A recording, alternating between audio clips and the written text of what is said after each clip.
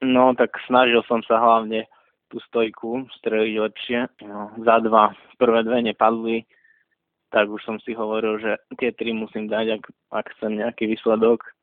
Tak našťastie som ich ešte zostrelil, tak mohol som bojovať ďalej.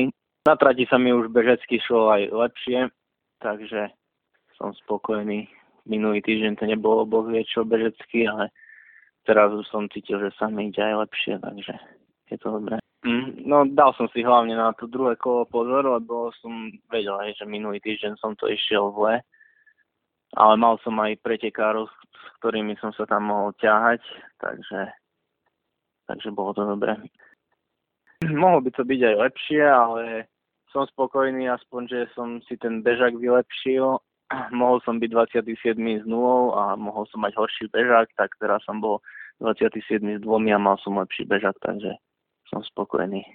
Uvidíme ako aj ďalšie preteky, ale teraz sa mi bežalo lepšie. Necítil som sa dobre minulý týždeň na trati, teraz to už bolo lepšie, takže... No tak zajtra sa budem snažiť hlavne čo najlepšie streliť. Budem sa sústrediť na tú strelbu. Chytím si nejakých dobrých pretekárov na trati a budem sa s nimi snažiť zviesť. Vydýchať sa na tú strelbu, hlavne aby som tamto mohol v kľude a s rytmom odstrieľať nejako dnes tú stojku.